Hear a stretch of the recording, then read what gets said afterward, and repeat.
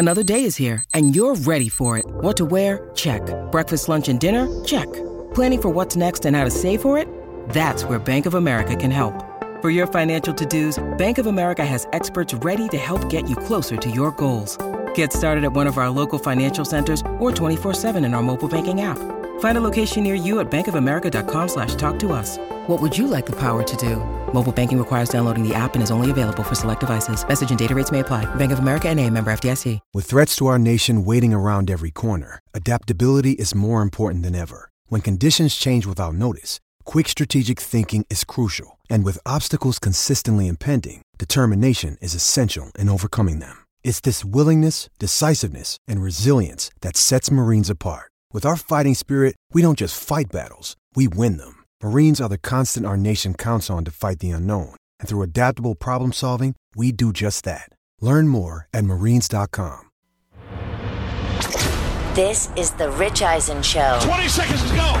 Jimmy, the three, off the front of the rim. Live from the Rich Eisen Show studio in Los Angeles. With all due respect to Heat fans, Celtics Warriors would be a much more enjoyable and competitive finals. The Rich Eisen Show. What's not likable about the Celtics game? Get over this hump. It's special. Today's guests. Sports Illustrated senior writer Chris Mannix, Warriors radio analyst Tom Tolbert, columnist for the MMQB Andrew Brandt, and now it's Rich Eisen. Yes, it is. Welcome to this edition of the Rich Eisen Show. Hopefully everybody had a safe Memorial Day weekend and that you're back at your gigs, or you're back at your radio or your television sets or your phones or your tablets. However you consume the Rich Eisen Show, we say hello to you here on this Tuesday, the final day of May of 2022. Hello to our Peacock viewers and our Sirius XM Channel 85 NBC Sports Audio listeners, our Rich Eisen Show terrestrial radio friends coast to coast, our Odyssey friends on the app, and our friends on our podcast, where all podcasts can be acquired. We have a lot of friends. That's basically what I'm saying, including the guys here in studio. Good to see you, Chris Brockman. How are you, sir? Hey, Rich. I'm just exhausted. Okay, good to see you. DJ Mikey D is in D's Nuts back at his post. How are you, sir? Good. How you doing? Good to see you, Mike. Good to see you, TJ Jefferson, lighting the candle. What's going on over there? You know, it's always a pleasure to be seen, Rich, and heard. Is this a low-energy situation over here? What's going on? Well, Brockman, he exhausted a lot of energy rooting his team on to the finals. That's why he's exhausted. All right, and Mike's all flown out, but I'm glad that you're here. Good to see you. And congratulations to you, Christopher, and the rest of the Boston Celtics fans out there. Good to see. I know, right? I'm just. It was tough to even feel joy. I was just exhausted and relieved. Well, I mean, Sunday night. But you're also a New England sports fan, so it's very tough to feel joy. You could just stop your sentence right there. I don't understand that. How are they not happier? Unless they're unhappy. Officiating, disrespect, whatever, what have you. It makes no sense to me. It's all bad. It makes no sense you have that much success and you're... Like, I haven't won a title since 95, and look how happy I am. Like, I know that. Come on, Chris. And the Celtics and the Warriors, that's going to be a hell of a matchup. And we pour one out for Miami Heat fans. Despite Jimmy Butler's best efforts in games 6 and 7, one of the greatest games 6 and 7 an individual has ever posted on, we might learn one leg, right? And how incredible he was in Game 6 to force a Game 7. We were basically, having fun that, LeBron James is not walking through that door for Game number 6, and that Jimmy Butler walked in the door and played the role of LeBron James, damn near coming up with a 50-piece in Boston to force a Game 7. And a Game 7 in which the Celtics were dominant until the Heat popped a run on them to make it a 3-point game, only to have the Celtics take control of Game 7, only to have the Heat take control back and actually have the ball in Jimmy Butler's hands, down 2 with mere seconds to go, forcing it chip by chip, possession by possession, to make it a 4-possession game, then a 3-possession game, then a 2-possession game. And then finally it was a 1-possession game, and the Celtics had the ball, couldn't put it in the basket, and now had a transition opportunity with Jimmy Butler leading it. And he pulled up for 3 for the YOLO shot. the shot that if it had gone through the net, and again, this is the stuff we talk about, with the Buckner play and the and the Bartman grab and the miracle on ice, is that we assume like that would have been the end of it, but it wouldn't have been the end of it. There still would have been time left on the clock. Right. It's not like there was no time left. Everyone's like, well, we've been talking about this shot for 50 years, unless, the Celtics got the ball back and scored. Right. And they were going to get the ball back. Still 17 seconds. There were, and they had a timeout, and there's, the Heat were out of timeouts and looked like they were out of chances until they had a chance, and here comes Jimmy Butler. And we're showing a shot of it right here. I mean, Al Horford's backing up, and Butler could have gone potentially right by him for an and one or gotten to the line. Instead, he pulls up for three with 17 and a half to go. And from my position on the couch, as somebody who wanted, my son to be happy, but for you and everyone else who's a Celtic fan to be miserable, Chris, sorry to say. I understand. I honestly thought, what's he doing? Yeah, I thought it in real time. This is not a second guess. No, I didn't. When he pulled up, you didn't think it was going in? Because I saw it looked like he pulled up and didn't have his legs under him. Yeah. His jump shot. I know he had been making everything, but I just saw the way he went up, and then when it wound up short, it just looked like he didn't have his feet completely under him, which is totally understandable with him, as I said, maybe playing on one leg and played every second of Game 7. Yeah. As valiant an effort, as diehard an effort, as remarkable an effort, for you Heat fans, I'd wish he had taken it to the basket. Well, no matter what, even if he had, he would have got a whistle. He would have got a whistle. Got a whistle and gone to the line for they two. Had been getting every call that entire game. I have no problem with Butler pulling up for that because Jimmy Butler, like you said, he played all 48 and 7. Yes. He played 46 minutes in Game 6. And he made everything. They're not there without Jimmy Butler. Correct. So, and also, I think one thing you didn't mention is all those minutes, that might have been Jimmy going, I don't have the energy for overtime. Yeah. Like, I don't want 5 more minutes. I don't have 5 more minutes in me. Yeah. But I don't think anyone can look. That's name any team superstar that carried you, and if they pull up and take the shot, that's when you go, okay. Let me just try to end this. So I personally, but I'm not a Heat fan, so I don't know how they feel. But just as a basketball fan, I was like, okay, like Heat fans wouldn't have saw it because half of them left the arena already. Oh, wow. Well, I mean that game was almost over. I mean, when Strus made that 3 to make it a one possession game, oh my gosh. I audibly, I screamed and got off the couch. That's when it became really real. The rest of the time was, this is a nice try by the Heat here. But when Strus made the 3 to make it that 2-point game and the Celtics didn't score down on the other end, that's when it got real fast. Wide open shots. Real fast. That's got real fast. Marcus Smart took like your last 4 or 5 shots. Well, Tatum was getting doubled, and he made the smart pass to the open man, and the open man needs to make the shot. But I feel like that would have been the story had the Celtics not won. It was like, why is Marcus Smart taking the last 4 or 5 shots of the game for Boston? Had the Celtics not won, we would have been talking about one of the worst. It would have been a different narrative all on Tatum of all time. Oh man, up 13 with 3 minutes to go. Like, how do you not close that out? But it happened. Congratulations. Al Horford is no longer the oldest or the most tenured player in the history of the NBA to not make the finals. That person is now whoever's the oldest person on the Knicks. And the Warriors and Celtics are going to be a great matchup. I can't wait for it. Where's this Al Horford in Philly? That's my question. Now, I thought the man's career was over when he played for the Sixers, and now look at him. Looks like he'd go 5 more years. He looks terrific. Jeez. He looks terrific. And we'll be talking about this with Chris Mannix of Sports Illustrated and Tom Tolbert, who calls the action locally for the Warriors and has a radio presence up there in the Bay Area. He'll be joining us. Those are the first 2 guests of our program today. And then there's this story you may have missed. You may have missed this story because it happened on late Friday of Memorial Day weekend. And anytime anything comes out late Friday on a Memorial Day weekend, it's done because a sports team doesn't want people to know about it. Or a sports league doesn't want people to know about it. That's why Mike Florio of Pro Football Talk, who starts this Peacock Palooza every single day on NBC Sports on Peacock, he kept on saying, hey, if there's going to be any news about the league and Deshaun Watson, it's going to come out late Friday. Even though in this day and age, with social media and Twitter and everything else, and you see everything on your phones, it's very difficult. It's different. It's very difficult for people to miss anything. But, we all go on with our lives best we can. And so this was announced on Friday. And this is the Lakers have a new head coach. Hey. And this is a franchise that makes announcements. They make everything big. Everything's big with this team.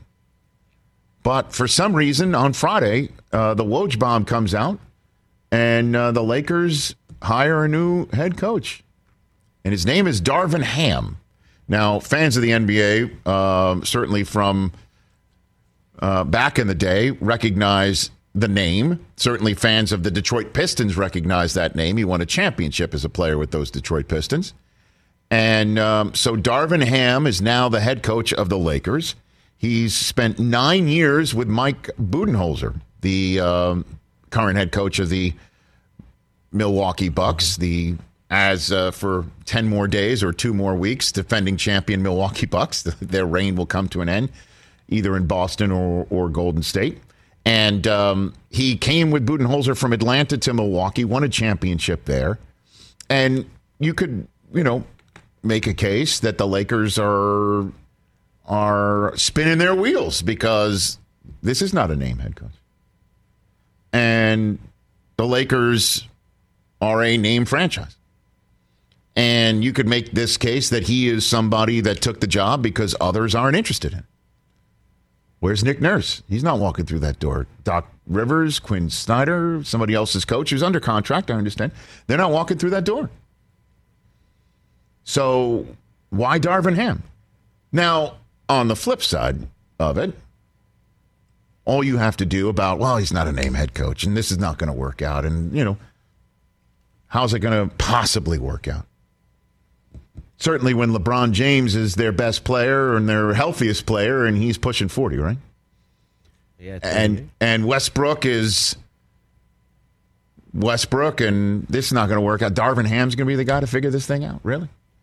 Well, he comes highly recommended from Giannis himself.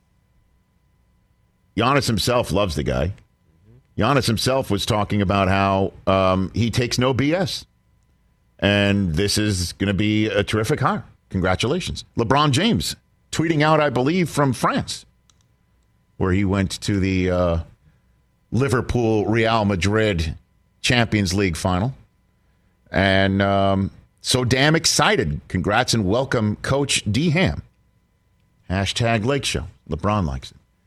And then I guess here's another aspect of it. On the positive side of things is take a look at the Celtics head coach. Anybody ever hear him? Who had heard of Ime Udoka? Who thought that guy was in over his head on January 1st of this year? A lot of people. A ton of people. Look who's there now. 500. Look who's there now, no longer known as Mr. Neil Long, right? That's how I know. Although some of her videos went viral celebrating the Celtics Eastern Conference Championship. So, just take a look at people saying that Joe Torre, when he got hired, he's a retread. Who the hell is he? And then, of course, he went on an incredible stretch. The one thing that I'm hearing about and reading about that gives me some positive thoughts about this for you Laker fans out there is it appears Darvin Ham got a 4-year deal, one more than Frank Vogel got. Okay. And apparently he got, according to Mark Stein on his Substack, great Mark Stein, he got assurances that Kurt Rambis is not allowed to be in any planning meetings. Oh. Yes. So one of the Rambi has got to butt out. Interesting. That's very interesting. And I told you a conversation I had this weekend, Rich. And that is? I want to talk about that on there, but that was very interesting. That there is apparently some meddling that took place. You don't say.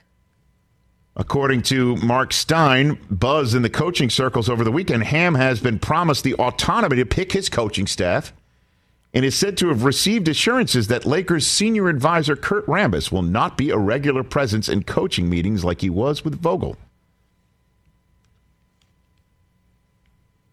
So he's going to get to do it his way with his guys, his people.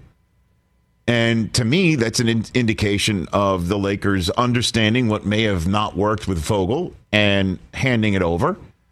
And or they're admitting they're kind of over a barrel. Roster-wise, franchise-wise.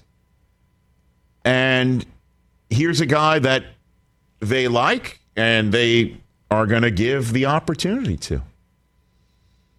Now then, what is his plan for Westbrook? Because Westbrook's not going anywhere, I don't think, based on his contract. Oh, yeah. He's going to be there for 1 year. Opt in.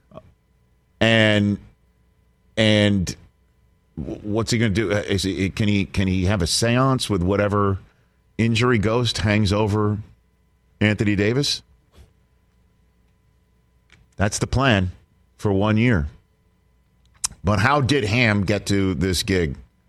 And what challenges does he face? Chris Mannix will have that. And also the voice, one of the voices of the Warriors, Tom Tolbert. And then in studio, hour number 3, longtime friend now from Sports Illustrated, longtime executive in the NFL, Andrew Brandt's going to be here. Longtime front office exec and capologist. The Rams have an interesting choice. Apparently, Aaron Donald is waiting for more cash to be on the table, even though he told our friend Brandon Marshall on the I Am Athlete podcast it's not about money. So there's that. Oh, yes, and one player slapped another over fantasy football in Major League Baseball. That happened over the weekend. Oh, God, are we just into this story? And we're going to be way into the Jock Peterson as Chris Rock and Tommy Pham as Will Smith at a batting practice that took place in Cincinnati. Just to clarify, you said a baseball player slapped another baseball player over fantasy football. In the NFL, correct. Right, yeah. NFL fantasy football. Amazing. That happened. All of this. And I cannot wait to just dive into it. It's an overreaction Monday, even though it's on a Tuesday, so that means there's some extra stuff from over the weekend. It's Celtics and Warriors, people. We'll talk about that and the Darvin Ham hiring here in Los Angeles by the Lakers on a Friday of Memorial Day weekend. I'm going to throw this up as a poll real quick. Who's on the Lakers longer, Darvin Ham or LeBron James? I don't know. Maybe they go out together. Like Thelma and Louise? Like Thelma and Louise? Going over the cliff? Hold hands. To wherever Bronny starts playing basketball? I don't know. We'll see. Put it up. Go for it. At Rich Eisen Show. 844-204-RICH, number to dial here on the Tuesday, final day of May. We're back with Chris Mannix right here on the Rich Eisen Show.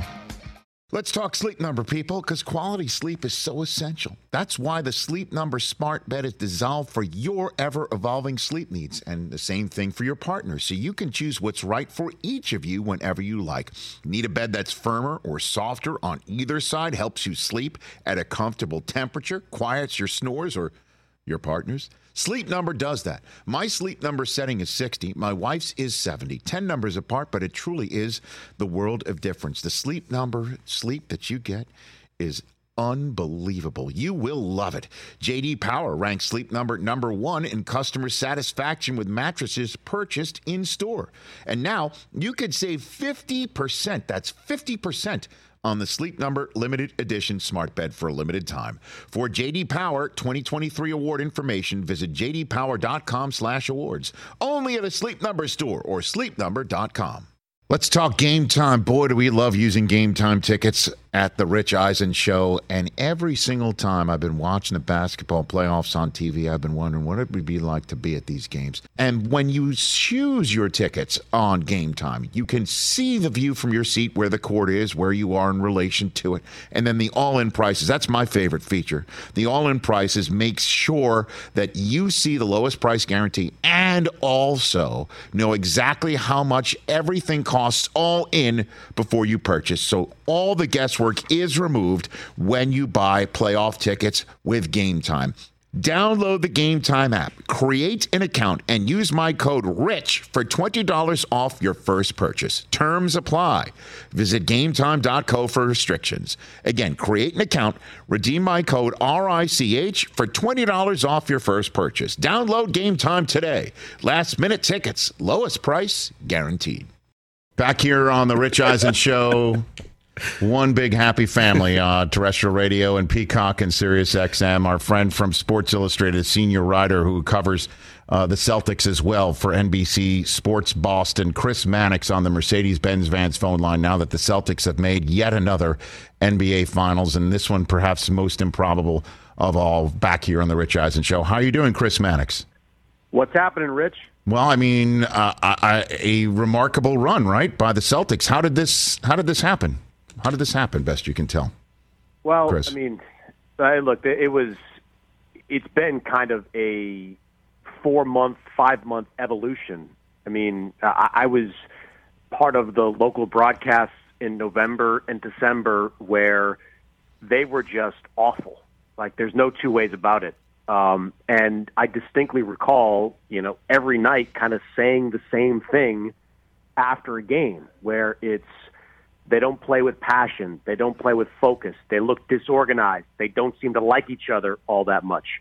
I thought rock bottom for this team was this late December loss in Minnesota where they played the Timberwolves, who were without, I think, their top 4 guys, and they still lost to basically a minor league version of that team. That we're here now talking about the Celtics in the finals is one of the most improbable turnarounds I can remember. I mean, if you want to boil down kind of what it, what it is that got them here, it's defense.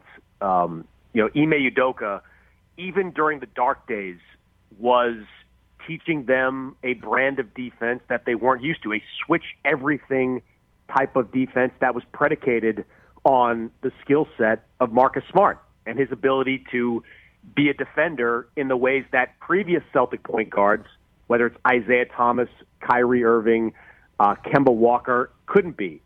They stuck with that. They finally got it. And from early January to now, they have been the best defensive team in the NBA by a country mile. And when you can play that type of defense, everything else is kind of just gravy because you can beat a lot of teams by being a great defensive team. Well, I mean, and then you could go even further back a few months, just Udoka's hiring.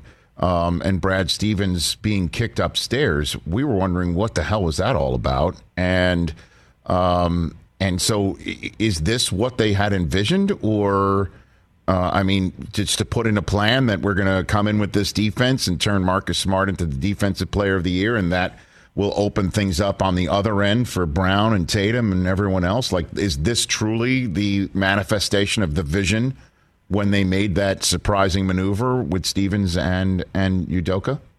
In some ways, I don't think they could have accurately predicted how well Marcus Smart would adapt to the point guard position. Look, there was interest within Boston, Lonzo Ball, when he was a free agent in July.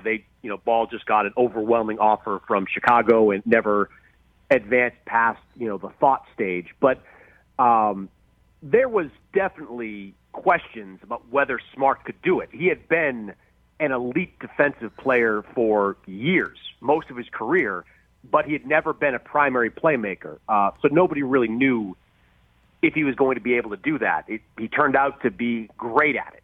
Had one of his finest seasons and adapted incredibly well to the point guard position. But you mentioned Brad Stevens. I was critical of his decision to move to the front office, more critical really of the Celtics' decision to allow it. I've got a tremendous amount of respect for Brad Stevens, the coach. I thought, even despite the last couple of years being so-so, that he was still a top 5, top 10, whatever you want to call it, coach in the NBA. It befuddled me why the Celtics would allow that coach to leave to take a role he had never done before. But there's no two ways about it, Rich. The Celtics wouldn't be here if Brad Stevens wasn't the GM. Danny Ainge does not make the trade that brought Al Horford to Boston with Oklahoma City. He doesn't do it because Danny Ainge does not give up an unprotected first-round pick to the Thunder in that deal. He just doesn't do it. That's not his thing. Danny Ainge, and this is not a criticism of Ainge because this entire roster was created largely by him. Most of the top guys were brought in because of deals or draft picks that he made. But Danny Ainge doesn't make the deal that brought Derek White to Boston at the trade deadline because you had to give up a first-round pick and a future swap right. Danny doesn't do deals like that. Brad has a different approach, looks at draft capital differently, and he made those two deals where without them, the Celtics would be dead in the water. I mean, where would they have been all season without Al Horford? Where would they have been in these playoffs without Al Horford? Where would they have been without Derek White, who turned it on really after just the second or third game in the first round and became a huge part of what this team did? Brad Stevens is as responsible for the success of this team as anyone in that organization. Media doesn't vote for NBA Executive of the Year, but he would have had my vote for Executive of the Year. And then on top of it, Chris Mannix, the team they just vanquished, Pat Riley being at the top of that flow chart, his phrase that I always sticks with me is teams that successful teams need to avoid the disease of more, right? When obviously if when you win a championship, everyone wants more, or you're successful, everyone wants more, and not focusing on the team. And in that respect, how does Tatum and Brown avoid the disease of more? Because sometimes Tatum's the Batman and Brown's the Robin, and then they switch roles, and it's sometimes possession by possession. How do they avoid that? How does that work, that relationship? Well, I think it's a commitment to winning first and foremost that both these guys have. And look, they're not flawless in this regard. It's kind of been a joke in recent years within members of the organization that when you get into like late December and January with these two guys, you kind of see a lot of your turn, my turn stuff as both these guys try to get on the All-Star team. There's definitely a competitiveness for individual accolades that exist within these two guys. But they're both extremely comfortable in their own skin. They're both extremely comfortable with their roles. And that's more of a credit to Jaylen Brown, who on a different team could probably be a Tatum type. He's never going to be the scorer that Tatum is and will be. But Jaylen Brown could, on lesser teams, could certainly be the alpha. But Jaylen Brown understands what his job is within his team. He's more of a ball handler. He's still getting his shots, as we've seen all postseason. He's had, he rarely has he had a game where he shot less than 15 times in one. But he understands he's a playmaker, a defender, and when the Celtics need a bucket, more often than not, the ball's going to find its way into Jason Tatum's hands, and Jaylen Brown's fine with that. So when you have a star, a second star that accepts that, it makes everything easier for everybody else. Chris Mannix here on the Rich Eisen Show, NBC Sports Boston, also senior writer from Sports Illustrated right here on the program. Now that it's Warriors and Celtics, break down the matchup for me. What are the advantages, disadvantages of this series, best you can tell? Well, I wonder, Rich, if we look back in a couple weeks and think about what could have been if the Celtics closed out Miami in 6, because they're banged up. I mean, Robert Williams is just dragging that leg up and down the floor. To his credit, I mean, the guy came back from significant knee surgery in like a month. I mean, that's not nothing. I give him a lot of credit for doing what he's doing out there. Marcus Smart, alluded to this after Game 7, where like the entire left side of his body is aching, whether it's his foot, his ankle, his quad that cost him a game early in the playoffs. I mean, he's in tough shape. And, I know internally, they wish they had those 2 extra days in between the conference finals ending and these finals beginning, because they could have used Saturday, Sundays to rest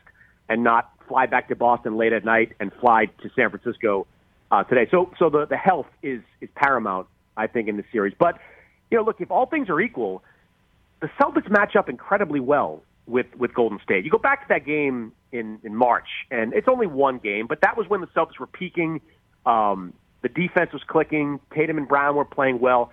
They just destroyed Golden State out in San Francisco. I mean, they beat them up. And, the Warriors, their offense, it tries to create mismatches with all this movement and all these screens. There are no mismatches with the Celtics. The 8 guys they play can all defend on some level, 1 through 5. It's just it's remarkable. Teams, I've talked to many assistant coaches about this, that, the Celtics are aspirational. You want your team to be built defensively the way the Celtics are. So Boston's going to give Golden State a lot of problems. I think Golden State defense is better than people think, and they'll, whether it's Wiggins or Green, they're going to give the Celtics perimeter player problems. The other variable in all this that can't be kind of accounted for right away is the fact that nobody on this Celtics roster has been to a finals, and seems like everybody on that Warriors roster has been to at least one. The key guys being, 3 or 4. And we saw 10 years ago with Oklahoma City that matters. Remember, the Thunder went into the finals. They might have been the better team with Durant, Westbrook, Harden, Ibaka, but they were steamrolled in part because they weren't quite ready for that moment. And I'm curious to see early on if the Celtics are ready for that moment, because these games 1 and 2, they're going to be hugely important in terms of setting the tone for the rest of the series. Chris Mannix here on the Rich Eisen Show. Okay, so where did the decision to hire Darvin Ham come from the Lakers? What's the timeline and what's the decision process, best you can tell, for this big decision? Yeah, the Lakers, look, they were sitting out for a while waiting to see if some of the more experienced coaches were going to shake loose. I don't know if that meant they were targeting Doc Rivers or Quinn Snyder, but they were certainly willing to wait to see how it all played out with those two coaches. Doc, of course, established guy, great relationship with LeBron. Quinn Snyder has a relationship with the Lakers front office from his time coaching in South Bay with the G League team there. So that's kind of what slowed the process down.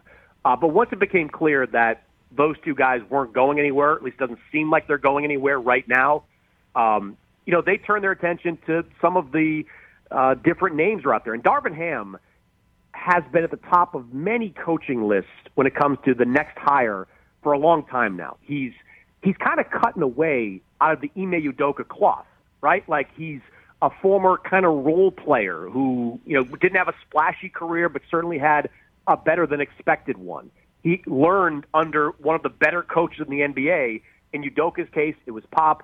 In Ham's case, it's Mike Budenholzer. He's paid his dues, and now he's kind of at that point where he's ready for the opportunity.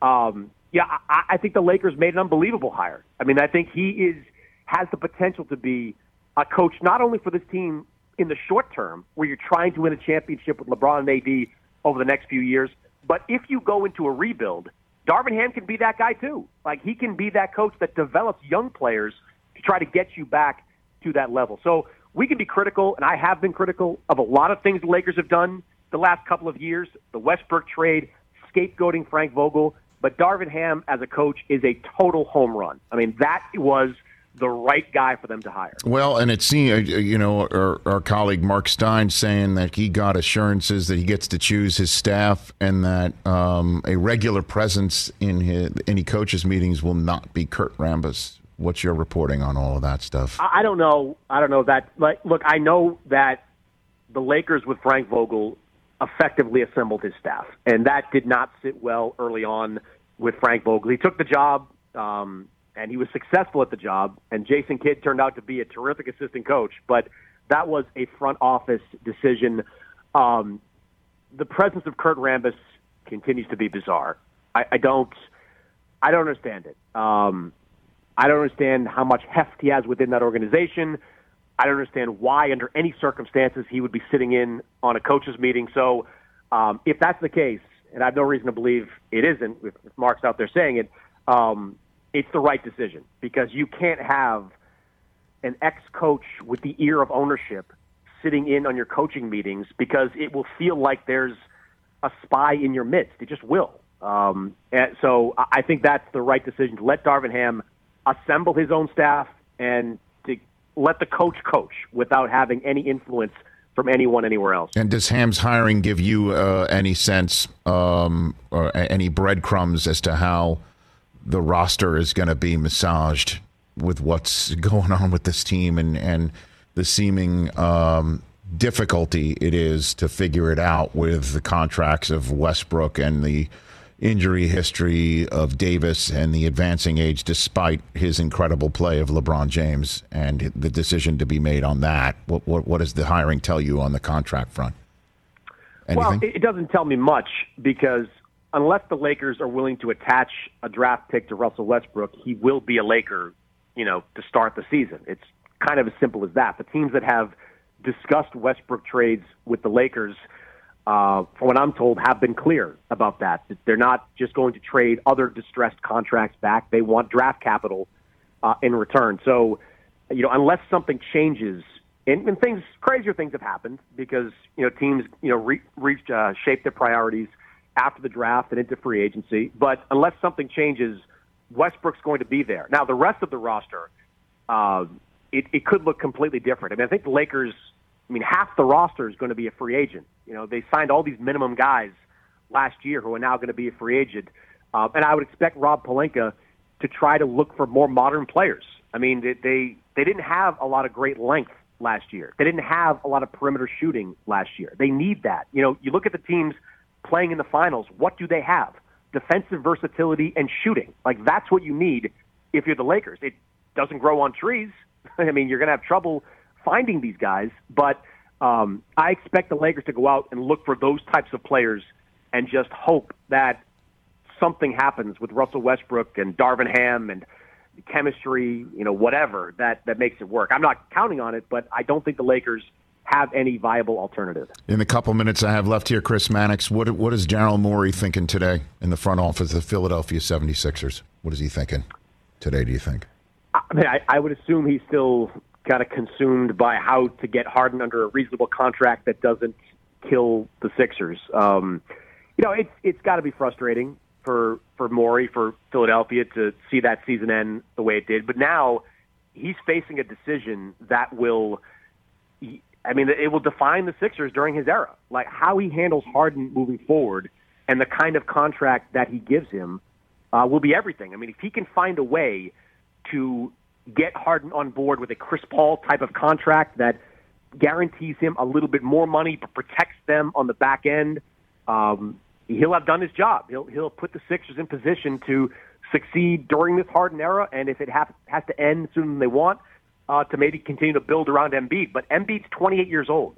These next 4 years are everything. How this contract with Harden shakes out, I don't mean to be hyperbolic, but it absolutely will determine whether Embiid wins a championship in Philadelphia or if he doesn't. And then Sean Marks, what's he thinking today in Brooklyn?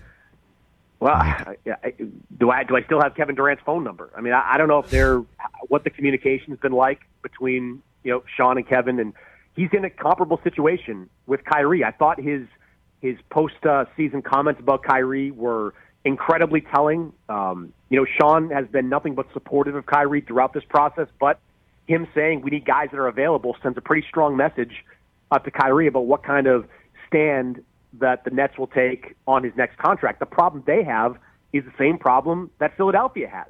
If you let Kyrie walk, you can't just go sign a Kyrie-like player.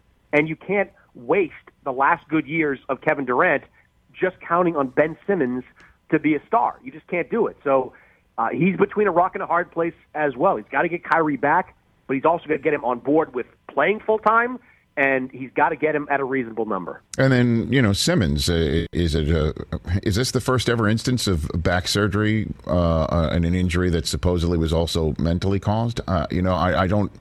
What a conundrum about with him.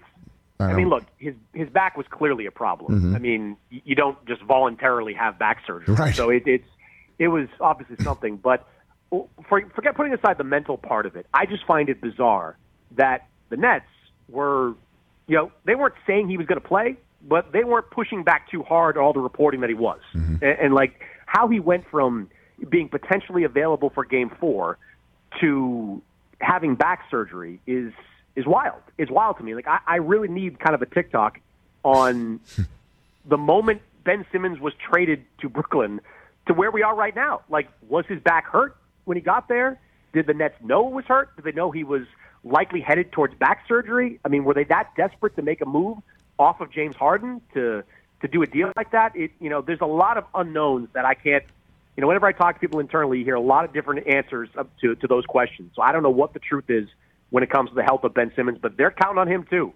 He's got to come back, and he's got to be something close to the Ben Simmons of old for that team to have a chance in this conference. The Celtics aren't going anywhere. The Bucks aren't going anywhere. The Heat are going to reload. I mean, it's not going to be easy for Brooklyn next year unless they're at full strength. And even then, I don't know if you'd pick them to win at all. So as I let you go, Chris Mannix, once the confetti drops and either the Celtics or the Warriors hoist the Larry O.B., I mean, I kind of just hit the Nets and Sixers and Lakers with you. Is there a story, an off-season story that I'm missing that you're focused on, that you're targeting to look at? I mean, you hit the broad strokes there. I mean, I'm constantly watching to see what happens with Damian Lillard up in Portland. Joe Cronin, does he give Lillard a contract extension this summer that would be almost Harden-esque, where it would guarantee Lillard a whole lot of money when he's in his late 30s? He's been the face of that franchise, the greatest player in franchise history, and I still think he has some great years left in him, but they're at a crossroads as well. I mean, do they sign Lillard to that type of deal and in a way accept that making the playoffs and maybe winning a first-round series is your ceiling? Or do you be bold and start to look around at potential deals that might bring back the kind of draft capital that has put Boston in this position? I mean, remember, the Celtics are here right now because they traded away Kevin Garnett and Paul Pierce and got the picks that eventually led to Jason Tatum and Jaylen Brown. It took a long time, 10 years, but they got there. And I'm curious to see if Portland has that kind of mindset or evolves into that kind of mindset at some point this offseason. Chris, thanks for the call, man. Love our chats and love your reporting and just the conversations we have. Really appreciate it. Anytime, Rich. Take care. Look for my call. That's Chris Mannix, at SI Chris Mannix, right here on The Rich Eisen Show. I follow him. You should, too. You know that scene in Star Wars, A New Hope, the first one? Episode 4, right? Episode 4. Yeah. Where the stormtroopers stop Obi-Wan and the droids and Luke, and he tells the stormtroopers, "These are not the droids you're looking for. Let us go." And he pulls the mind trick, right? He's on the droid Jedi mind trick. In hindsight, because again, you just heard Chris Mannix say how without that Garnett and Pierce trade, they don't have the picks to take Tatum and Brown. But what mind trick did Danny Ainge make to have the Sixers take the first pick from him and take Fultz, and then be careful, you're going to send TJ and then down, mind trick on a path there. Magic, and the Lakers say it's Lonzo Ball or bust. You have no idea. And let Tatum drop to 3.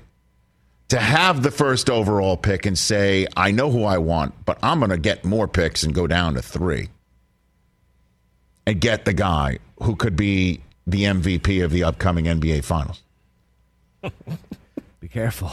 I'm sorry. Be careful. This is like... I mean, these are not the draft choices you're looking for. It's literally... Now, I know it's hindsight. I know it's total hindsight. It's not hindsight, man. It was foresight. It was at the time sight. How obvious was it? It wasn't obvious. What do you mean? This is the thing. Chris always gets mad when I say this. The Sixers had the 3rd pick. Tatum was the 3rd pick. We should have stayed at 3 instead of moving up for Fultz. But what Chris Mannix said, Rich, about this being important for the Sixers, it's very true. The Sixers have a history of horrible front office decisions. Like, as he was talking, I just start making a list here of like horrible trades, players that we gave up, like Tatum, Mikal Bridges. Like, obviously we didn't have Tatum, but we were in position to draft him. I don't know. I don't know if I trust this team to do the right thing, man. Well, Daryl Morey is a different executive. I hope so, because the laundry list of horrible decisions that this franchise has made since 1985, it's unbelievable. Let me help you. That's not the list you're looking for. No, I mean, did it help? And I told Chris, like, Tatum's rookie year, I'm like, that's a mistake that's going to haunt Sixers fans for the next 15 years, and I'm right. I don't know. That's a shame. As we go to break, though, I think Ainge would have still taken Tatum first overall.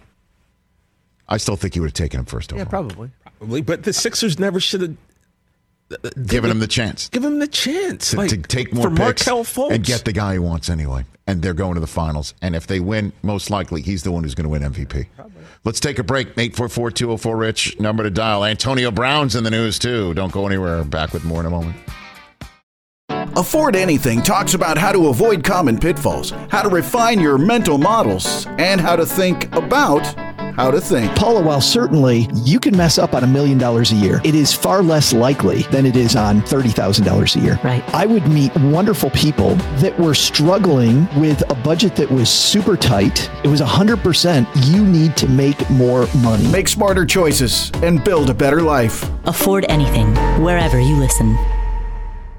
What's up, everyone? It's Reality Steve, your number one source for all things Bachelor Nation and reality TV. Every day, I'm giving you the behind-the-scenes juice and your info on all your Bachelor Nation stories, and also interviewing some of your favorite reality stars.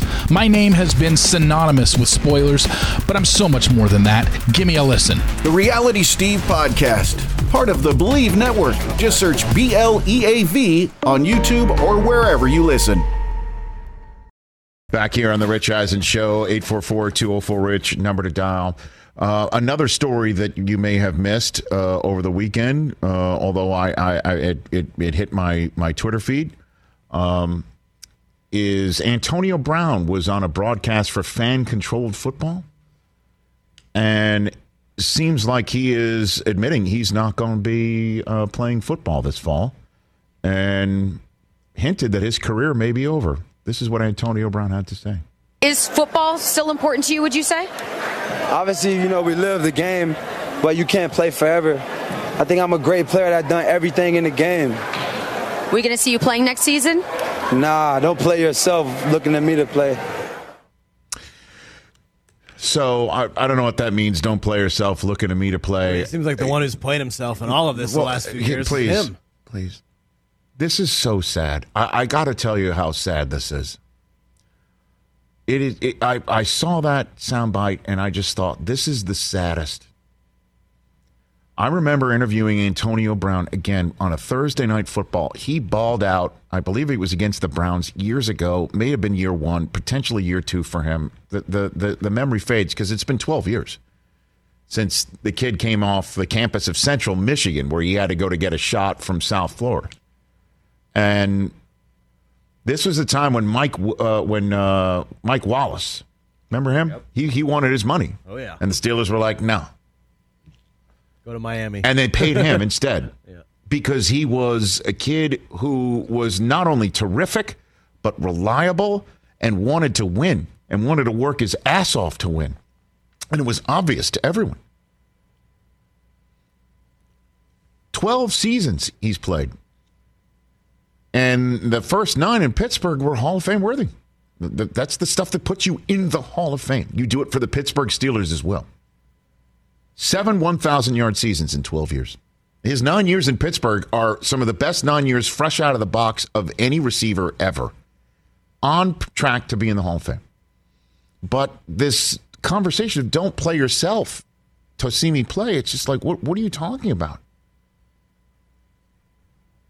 I want to see him play just because he's incredible, but none of the other stuff, like the helmet and the feet in Vegas, and then the stuff with the Patriots, and finally getting a shot. I mean, all you need to know is he could have played with Tom Brady more, and took his uniform off and shirtless skipped out of New Jersey against the Jets with his team needing him in the worst way. And that's the way he exits the stage. It couldn't be sadder. Could not be more sad when I hear that. I'm not going to sit here and say, who the hell does he think he is? Because I don't know what's going on with him. This guy could have been in Canton. And you're sitting there, he still should be in Canton. Anquan Bolden's not in Canton yet. Torrey Holt's not in Canton yet. Hines Ward deserves to get a spot in front of him. I don't think he's ever going to get a shot in Canton. And that is absolutely as sad as it comes to end hour one. And somebody, please send this to him, because he blocked me on Twitter a long time ago when I started wondering, what is his malfunction? Yeah. Facebook lived his way out of Mike Tomlin's care.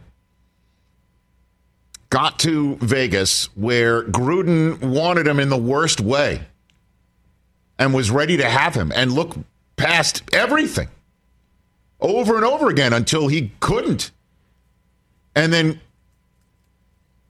the guy remember he celebrated his release? That was the first shirtless time we ever saw him in a viral manner.